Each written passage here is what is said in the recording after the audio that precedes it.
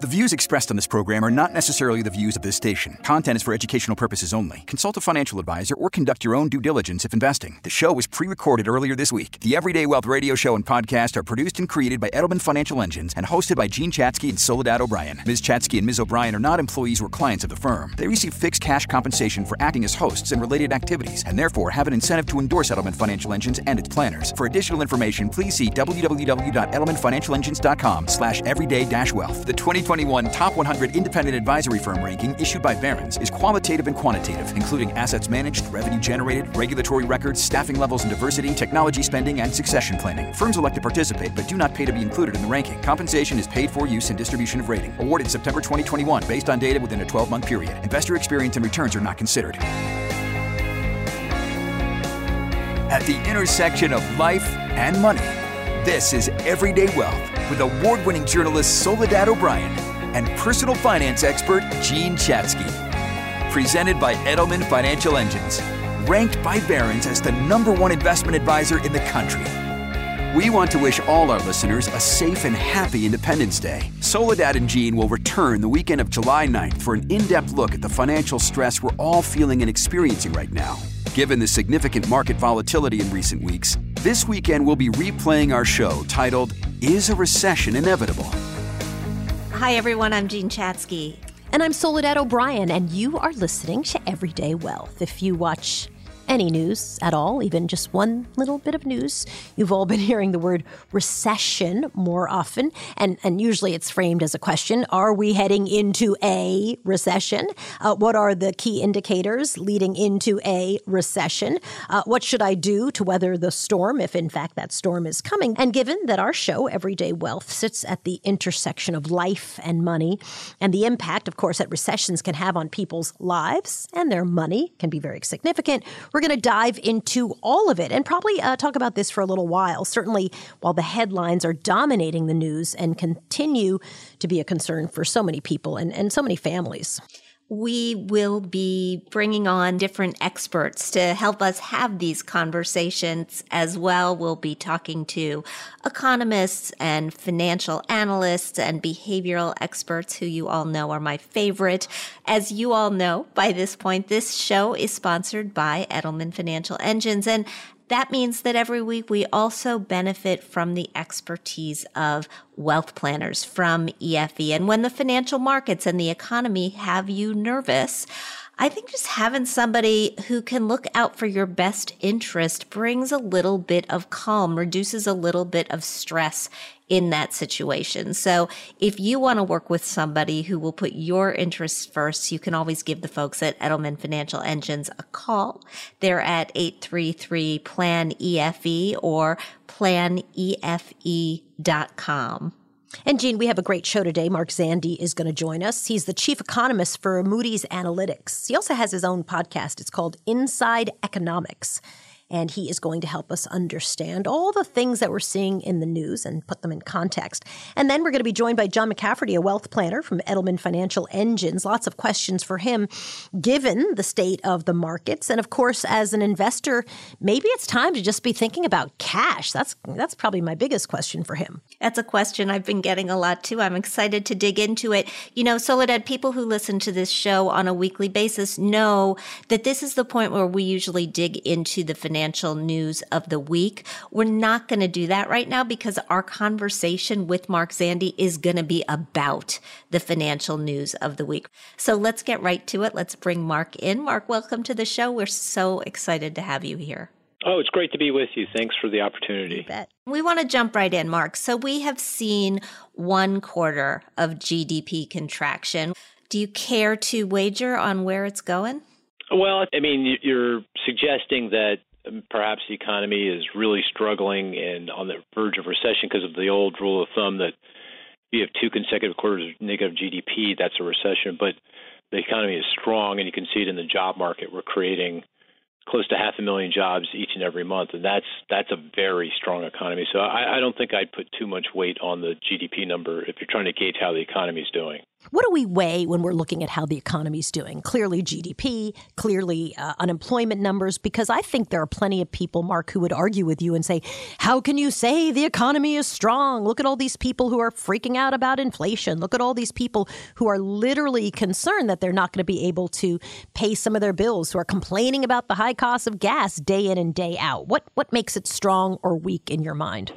Well, I make a distinction between the economy's growth rate and inflation. Inflation obviously is a problem. It's very high, painfully high. We're paying record at the gas pump for food, so no doubt about that. But in terms of the economy's growth, I think the thing that I'd focus on, and I think most people would be jobs. I mean, how many jobs are being created? What's the unemployment rate? Look at all the unfilled positions. That is consistent with a very strong economy. In fact, those two things to some degree go hand in hand, right? If you have an economy that's really strong and busting out all over, that's when you have inflationary problems. So that's the kind of environment we're in, a very strong economy, but one with very high, uncomfortably high inflation. When you are looking at the markets, we make this point on this show from time to time that the economy and the markets are separate. And yet we've seen so much volatility in the markets. How does that factor into this bigger picture? Well, the markets, when you say the markets, probably mean the stock market. They go up, they go down, they go all around. There's an old quip by a former Nobel laureate in economics who said that the stock market has predicted 9 of the last 5 recessions, and I think that encapsulates it well. It can go down, the stock market can go down, and the economy not follow. I will say, though, the economy has never suffered a recession without the stock market kind of leading the way, without it declining beforehand, in part because investors are forward-looking and they're thinking about how companies are doing and will do in the future. And if they think companies are going to struggle, they start selling their stocks, and that is a leading indicator of a future problem in the economy. And also, to some degree, there's causality there, right? When stock prices are down a lot and they stay down, people feel less wealthy. If they're less wealthy, they spend less, and of course that contributes to the decline in economic activity. So the stock market's a very important barometer, but you need to take it with that proverbial grain of salt, because it can go down and the economy not. The other thing I'd point out in the current context, the market's down. It's down about 15% from its peak, but that's from its all-time peak after a very long, significant run-up in prices. In fact, even with the decline in stock prices we've seen to date, if you've been invested over the last 5 years, you're making double-digit returns. If you've invested over the last 10 years, you're making double-digit returns. So stock investors have done very well despite this correction in prices today. Does it look to you like you can see where it bottoms out? If that sounds very dramatic for what you're describing, which sounds very not dramatic, but like, where does it kind of end and people say, okay, now we've kind of gotten to the bottom of this and now we're heading back up? Or is that impossible to predict realistically? Well, that's a tough one, and I wouldn't make any investments based on my call at the bottom. Just asking for a friend named Soledad, who is curious about her own portfolio. Right. I mean, because most people, they shouldn't even look at what's going on in the stock market, right? They should be invested for the long run and investing regularly in up and down markets, because timing the peaks, the bottoms, that's virtually impossible. You can't do it, on a consistent basis. But I'd say that if the economy is not going to suffer a recession, and I don't think it will, but if it doesn't, then the bottom in stock price is probably close at hand. Maybe we go down, we get to a bear market, which is down 20%. We haven't quite gotten there yet. But if we go into recession, then the market will go down a lot more, probably, closer to the 30%. So we're halfway done. So hopefully the economy hangs in there and we're down 15, 20%. The other thing I'd say, though, on stocks, I don't think I'd count on, the double-digit per annum kind of returns we've been getting over the last 5, 10, even longer periods of time. Because going forward, interest rates aren't going any lower; they're in all likelihood going higher, and that's a headwind to stocks. So I think if you were prudent about this, you kind of plan for kind of 5% annualized returns as opposed to 10%, which we've been getting over a long period of time up till now. Okay, so I'm smiling. You can't see that. I'm smiling here because you and I had a conversation maybe 8 years ago, and you made the same exact point, Mark. I agree with you. I think if we plan on 5 or 6% returns and we get 10, that's great. If we plan on 10 and we get 5, we've undersaved and underfunded our futures, and that's a big problem. But make the case for that 5 or 10% now as compared to 8 years ago where we really got more. Well, it's about interest rates, and interest rates got to just levels that, if you asked me 8 years ago, would we get to the zero lower bound? Well, I guess we did get to the zero lower bound, but when long-term interest rates, 10-year Treasury yields get below 3%. In fact, I think last year in the teeth of the pandemic, we were closer to 2 to 2.5%. I'd say that that's not likely, or certainly not likely for any extended period of time. And I still think that's you can't count on those kind of interest rates. They're not consistent with a well-functioning, healthy economy, and ultimately rates will normalize and stock prices will normalize. And the other thing I'd say is, I'm definitely wrong, but that this means that I'm more convicted in my opinion right now, just because the market's overvalued. It's just relative to where interest rates should be in the long run, where stock prices should be in the long run. They're still overvalued, and therefore we'll get more pedestrian returns. It just didn't happen in the last 8 years, but that just makes me more confident it'll happen in the next 8. So when we are talking about what people should do, about how people should handle this, about how we plan for our individual futures, our personal economies, as we like to talk about on this show, consumers right now are fighting inflation. We're starting to see them spend down the savings that they accumulated, the excess savings, the trillions in excess savings accumulated during the pandemic with all the stimulus and the not spending on travel and eating out. That's being dipped into. If you were to lay out a roadmap for the individual investor going forward, what's the playbook? What steps do they follow now, and are they different than in any other economy?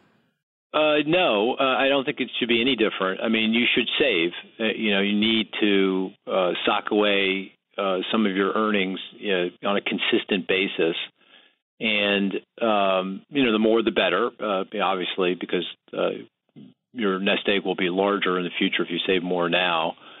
And you should do it on a consistent basis. And, depending on your age, depending on your risk tolerance, how much you can tolerate markets being down and up and all around, that'll determine, what you invest in. But generally, most people, if they're in their 30s, 40s, 50s, when people do most of their saving, they should be saving a lot of that in, first of all, their home housing, if they can, although right now might not be the greatest time to do that. But, housing is important to building wealth.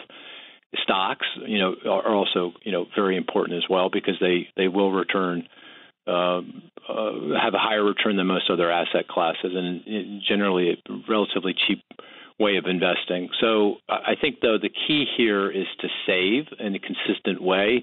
In a sense, it's on automatic pilot if you can do it. I mean, just take the money, have the money taken out of your account on a regular basis every month. But the key here is saving all the time, consistently over time. So here's my question about inflation. What has to happen to get it under control? And when people talk about inflation as something the government, the administration can just do a thing to bring it under control, is that accurate? And to what degree are company profits, which seem like they're up, they're great at this moment, is that playing a role in inflation? Meaning if companies said like, hey, if our profits weren't so high, we could actually be helpful in bringing inflation down. And are those stupid questions or are those good questions? No, they're actually. Oh, that's the right answer, Mark. Thank you. Critical questions. I mean, because that is key to understanding, what can or should be done about bringing down the high rate of inflation. And there's a lot of debate about this, but in my view, the reason why inflation is as high as it is because of the pandemic. scrambled global supply chains, and you can see that in lots of different ways, and most obviously in what's happening in the vehicle industry and vehicle prices. Scrambled labor markets. People have been shoved out of the labor market, and it's taking them time to get back in for lots of different reasons. And then the other key reason is the Russian invasion of Ukraine, which has just sent oil prices and thus gasoline prices, and because diesel prices are key to food prices and other goods, we've seen inflation go skyward here. So in my view, the high inflation is as a result of two things that we have very little control over, the pandemic and the Russian invasion. If that's the case, then getting inflation down requires that we get on the other side of those two things. I think that's happening. I mean, it feels like the pandemic is fading. It's still a problem. You can see that in China, so it's not gone away, but it's fading. That's good. And I do think the worst of the economic fallout from the Russian invasion is at hand, although I say that with a lot of intrepidation. But those two things are vitally key. And that does suggest that, the ability of the Federal Reserve and certainly the administration and Congress to really have a big impact on inflation, certainly in the near term, is very limited, very small. I will say, one other element to inflation that's going to become more of a deal if the economy doesn't slow, though, is the tight labor market. I mean, we are at full employment. If the economy continues to grow at this current pace, we're going to blow past full employment. Wages are going to rise more quickly, and we get into that kind of wage price kind of self-reinforcing dynamic that's a problem. I don't think that's a big deal yet, but that's what the Fed is focused on. They're trying to slow the growth rate in the economy so that we don't get into that situation. But at the end of the day, it's about the pandemic and the invasion. And how about corporate profits? There's a lot of. I don't think that's a big deal. I mean, there's some folks that think corporate greed, gouging are a significant factor here in inflation. I just don't see it. I mean, I do think there are some industry sectors where the market is the industries are concentrated in business that have pricing power. The meatpacking industry is like the poster child for that. But that's really on the margin. Not that the administration and lawmakers shouldn't be shining a bright light on corporate pricing practices because you want to keep people honest, and that's part of their remit. They should be doing that, but I don't think at the end of the day that's a significant contributor to what's going on here. So there was a story recently in the paper. I think it was the New York Times. It may have been the Wall Street Journal. That took a look at the wages that people at the largest companies in the country were earning. And it said, they are for the first time in a long time up by about 10%. But the people who are earning those wages are not able to keep up because of inflation, right? We've been watching stagnant wage growth in this country for a decade and a half, maybe even longer. And we finally get some wage growth and it's accompanied by inflation or it's caused by inflation. How do we not have a wage price spiral at this point? Well, I think the wage, we don't if the inflation expectations don't come undone. So if people, businesses, consumers, workers think that inflation is going to be high in the future, we will go into that kind of dreaded wage price dynamic. So workers will say, to their employer, hey, you got to pay me more because it costs me a lot more to fill my gas tank to come to work and pay for childcare and the clothes that I need to go to work.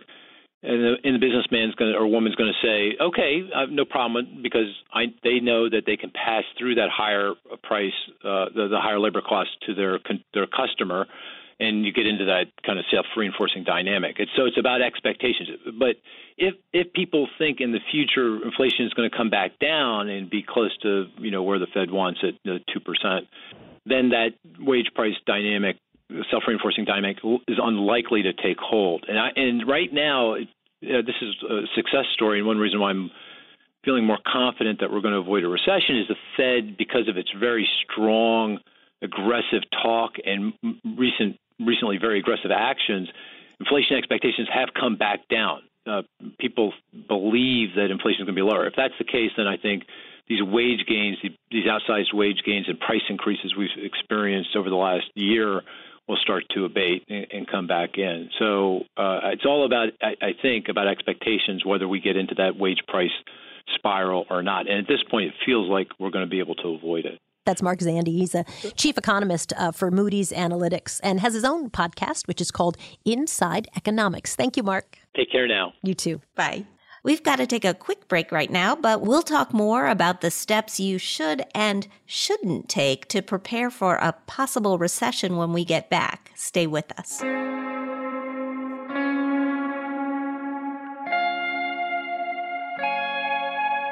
How do you know when to break up with your wealth advisor? Ask yourself, am I getting the attention I deserve? At Edelman Financial Engines, we don't believe you should settle when it comes to your wealth. That's why we model more than 38,000 securities, so we can better stress test your portfolio through thousands of scenarios. Stop settling. Call 888-912-0373 or visit efewealthplanners.com to see what you might be missing with a complimentary financial plan.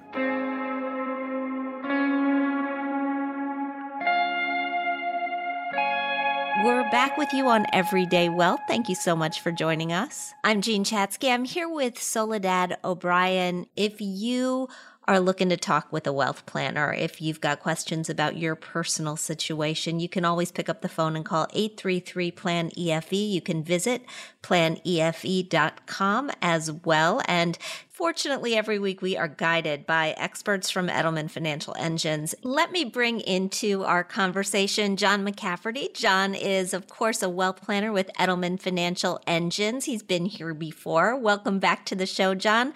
How are things in Virginia? Things are well. Thanks, Jean. I really appreciate it. Things are quite well down here in Alexandria. How are things in the economy is the question we really want to ask you.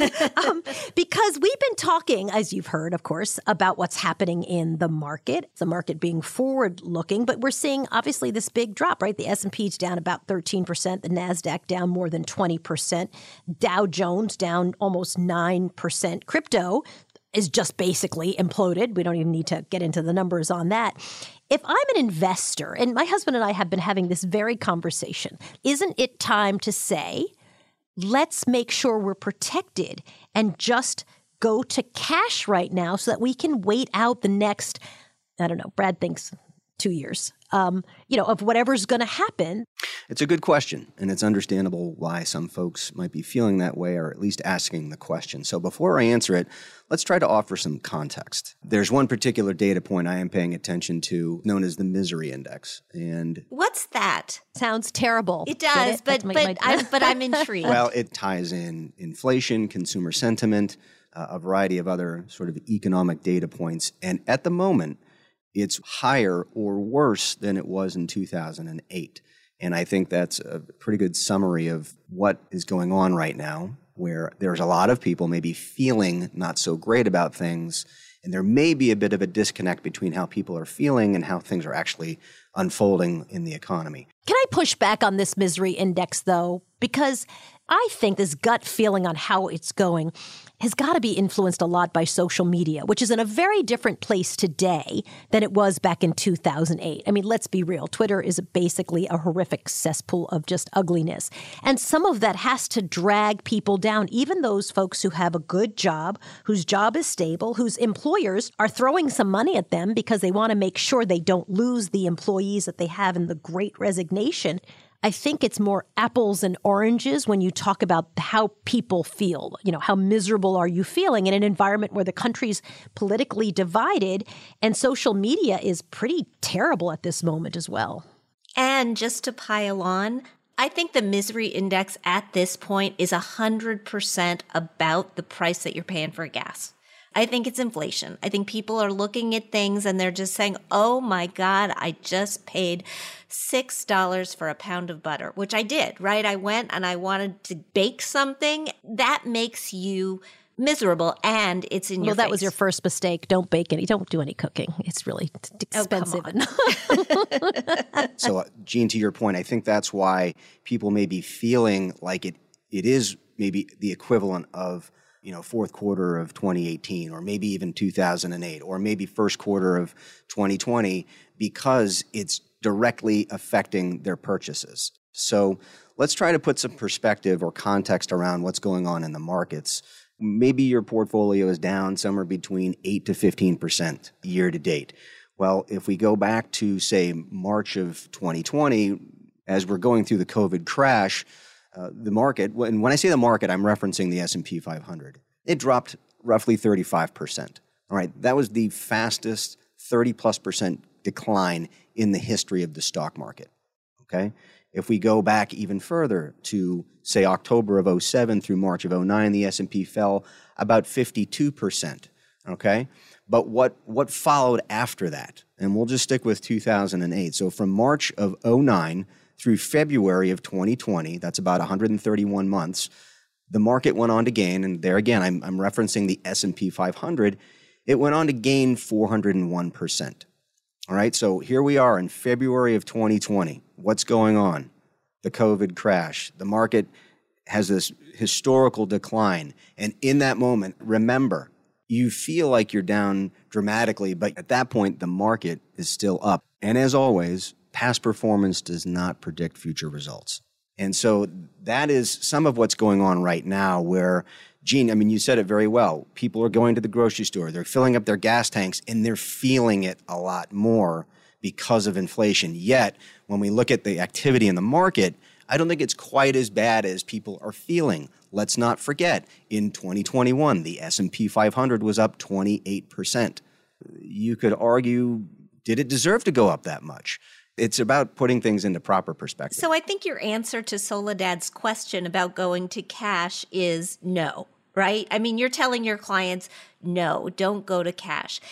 I think people have money in the stock market that should be in cash. I think people have money in the stock market that they need in the next 3, 4, maybe even 5 years to pay for college tuition, to pay for a wedding, to put a down payment on a house, to carry them through the first few years of retirement without worrying that they're going to have to sell stocks in their portfolio at a loss. And they haven't rebalanced. That money should come out and should go to cash.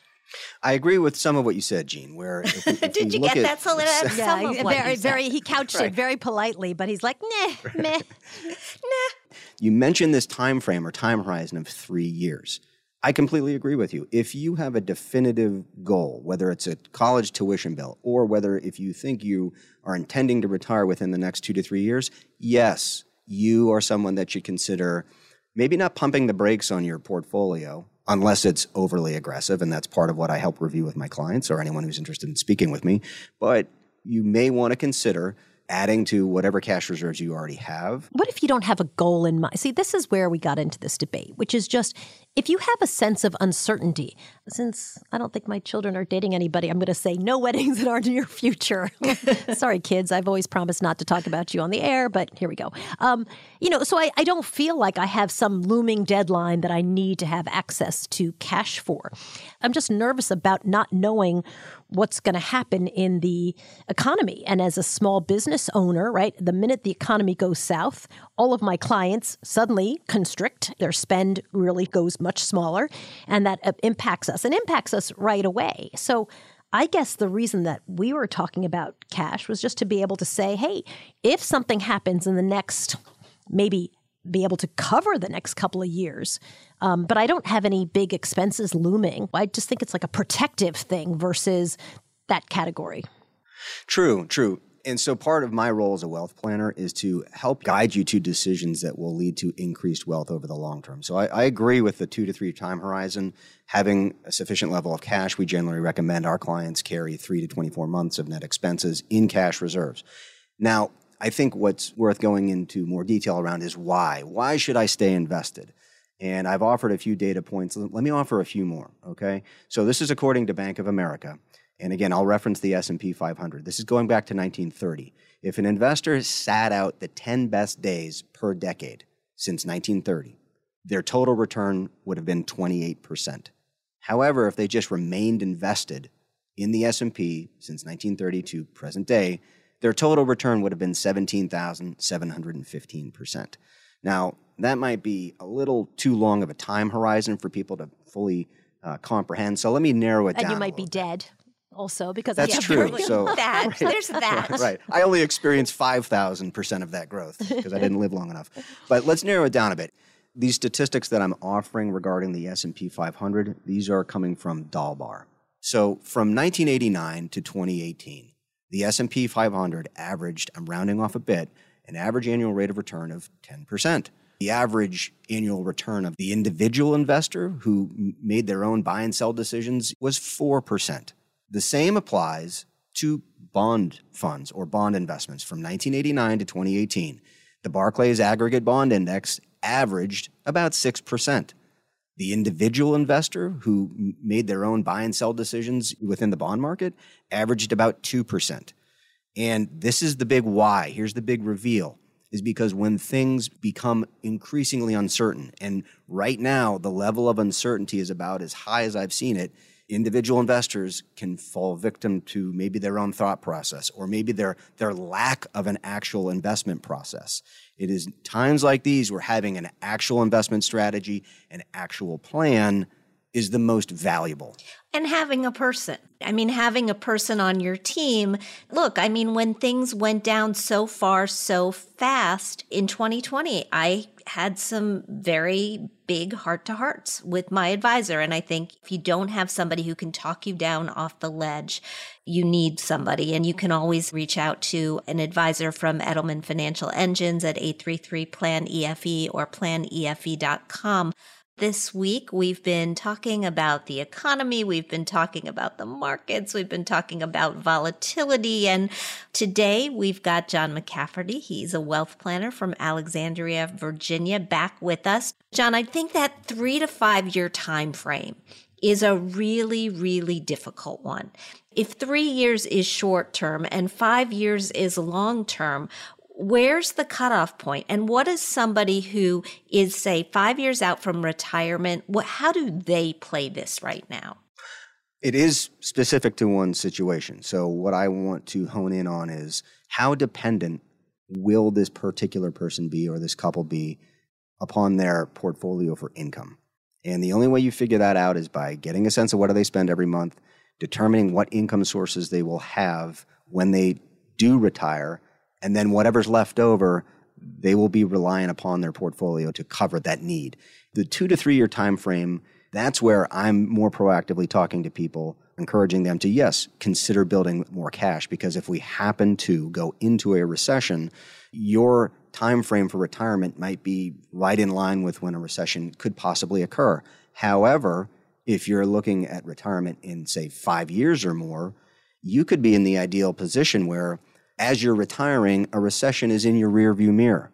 I believe that's the ideal place to be, is if a recession occurs a year or 2 or 3 before you actually retire, you can sail into retirement knowing that recession is freshly in my rearview mirror. So history says the probability of one happening in the first 5 years of my retirement are lower. So the difference here is time to recovery. If you're 2 to 3 years, let's talk about strategies that involve building up more cash or maybe being more tactical with your 401k. We've covered this on the program before, where if you're not able to build up cash reserves, maybe you don't add as much to your 401k so that you can build more of a cash reserve. But if you're looking at retirement, say 4 to 5 years from now, you always want to have a cash reserve, but I don't think you need to adjust your portfolio all that much, if at all. For me, at least, it feels like, you get anxious. You don't know what's coming down the path. And I just feel like, then maybe the strategy is protect yourself and get into cash and get out of the market so that you're at least protected. Listen, with all these news reports, it just feels like there's a lot of elements that are making me anxious. Yeah, emotions are high right now. And a big part of my role is to talk people through this, not to sugarcoat things or recommend, hey, just bury your head in the sand, it'll be okay. But no, let's face this head on. So let me talk about a few things that I share with my clients to offer perspective. With the markets being lower, I like to remind them that there are 2 sides to every transaction. Remember, if you want to get out, the only way you can get out is if someone else is getting in. So which investor do you want to be? Do you want to be the person that's engaging in the classic error of selling low and buying high? Something else that I think is really helpful, I'm taking this from what's called the prospect theory. So I think a lot of people are familiar with this idea that the pain of loss far exceeds sort of the thrill of victory. And I think that really is what a lot of people are experiencing right now. One critical point to the prospect theory is this. What's your reference point? What are you comparing your balances to right now? And by and large, I think most people are comparing their current account balance to where it was at the end of 2021, after the S&P had gone up 28%. I would suggest you compare your current balances to where they were in, say, January of 2020, before the COVID crash. And think about everything that's occurred over the last 2+ years. And I think what you'll realize is that when you use the correct reference point, comparing your balances now to where they were in, say, January of 2020, you're actually wealthier. And that's despite everything that's happened, including this recent pullback. So when someone sits in your office, right? John, do you literally go into their file and do that for them? Like say, let's actually look at what the numbers were. Let's talk real numbers and not how we're feeling about a thing. That's exactly what I do, is you need to plug in numbers. You need to make it real. I'm not here to make people feel good about things when things aren't good. You need to find another reference point, because if you compare it to the end of 2021, you're only going to be miserable. And that's why the misery index, or part of why the misery index is as high as it is, because you're using the wrong reference point. There are two other things I think that are important to pay attention to when you talk about that. And the first is when you look at the individual investments, and this is something at Her Money, I'm teaching a course called Investing Fix. We're teaching women how to invest. We always ask the question about the individual investments that we're parsing. Do I want to own it at today's price? If it's still something that you would own at today's price, even if you bought it higher, even if it's come down, then you have to continue to own that. And that's another particularly helpful thing to hold on to. The other thing is, well, what else are you going to do with the money?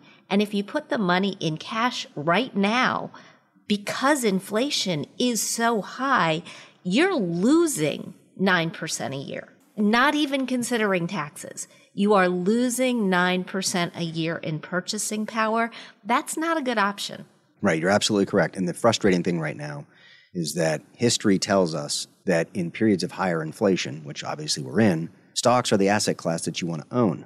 Historically, that's true. It's just right now it's not working, and people are sort of shrugging or scratching their heads saying, well, how come this isn't working? Well, the game is still being played. It's far from over. And this is why we encourage people to be a long-term investor. And unquestionably, there is such a high degree of uncertainty right now. And that's one of the most valuable things that a wealth planner can provide to their clients, is a place where they can come for perspective, for comfort in times like these, and just for real answers. We're not shying away from anything. It's just right now there's so many different variables at play all at once. It's very difficult to determine what will happen next. It's important to reiterate the why, not just utter the phrase of stay the course or be a long-term investor. You need to fill that in or back it up with numbers, experience, and real answers for people so that they don't make decisions that end up diminishing their wealth in the long run as opposed to increasing it. If you're listening and you're just not sure what to do with your finances, given all the uncertainty, well, here's a few things that I would recommend you start out with. Number one, I would track your spending. You want to know where your money is going. So track your spending. It doesn't have to be a monthly exercise. We don't put people on budgets, but at the very minimum, I would recommend you track your spending at least once every 6 months, and try to do it with your significant other if you have one. So that is the first thing I would do. Secondly, I would take a look at how is your money invested. Is it properly diversified? Do you have too much in stocks? Do you not have enough in stocks? Are you not sure? Which leads me to the third point. Who are you working with? Who is your financial advisor? Is it you? Would you pay yourself, or would you charge other people for the financial advice you're giving yourself? If so, congratulations. But if not, I would consider working with a financial professional. And if you're not sure which direction to head in, once again, you can always reach out to us here at Edelman Financial Engines at 833-PLAN-EFE, or you can visit us at planefe.com. Thank you so much for listening to us today. Thanks to Mark Zandi, Chief Economist for Moody's Analytics, for an amazing conversation. And thanks, as always, to John McCafferty from Edelman Financial Engines for being with us. Soledad, always a pleasure to be with you. Yes, ma'am. And I'll see you and everybody else next week. Take care, everybody. It's no secret the market's been volatile, and now we're hearing talk of the R word, recession. With all this uncertainty, one thing's clear. It's a great time to talk to an experienced wealth planner. At Edelman Financial Engines, we'll show you smart steps you can take in today's market and mistakes to avoid. Move forward with confidence. Call 833-PLAN-EFE or visit planefe.com to connect with a wealth planner. That's 833-PLAN-EFE or planefe.com. Everyday Wealth with Soledad O'Brien and Gene Chatzky is sponsored by Edelman Financial Engines. Listen in each week to hear fresh and compelling insights and strategies to help you elevate your financial potential. To learn more, visit our website, everydaywealth.com. Find our show wherever you stream your favorite podcast.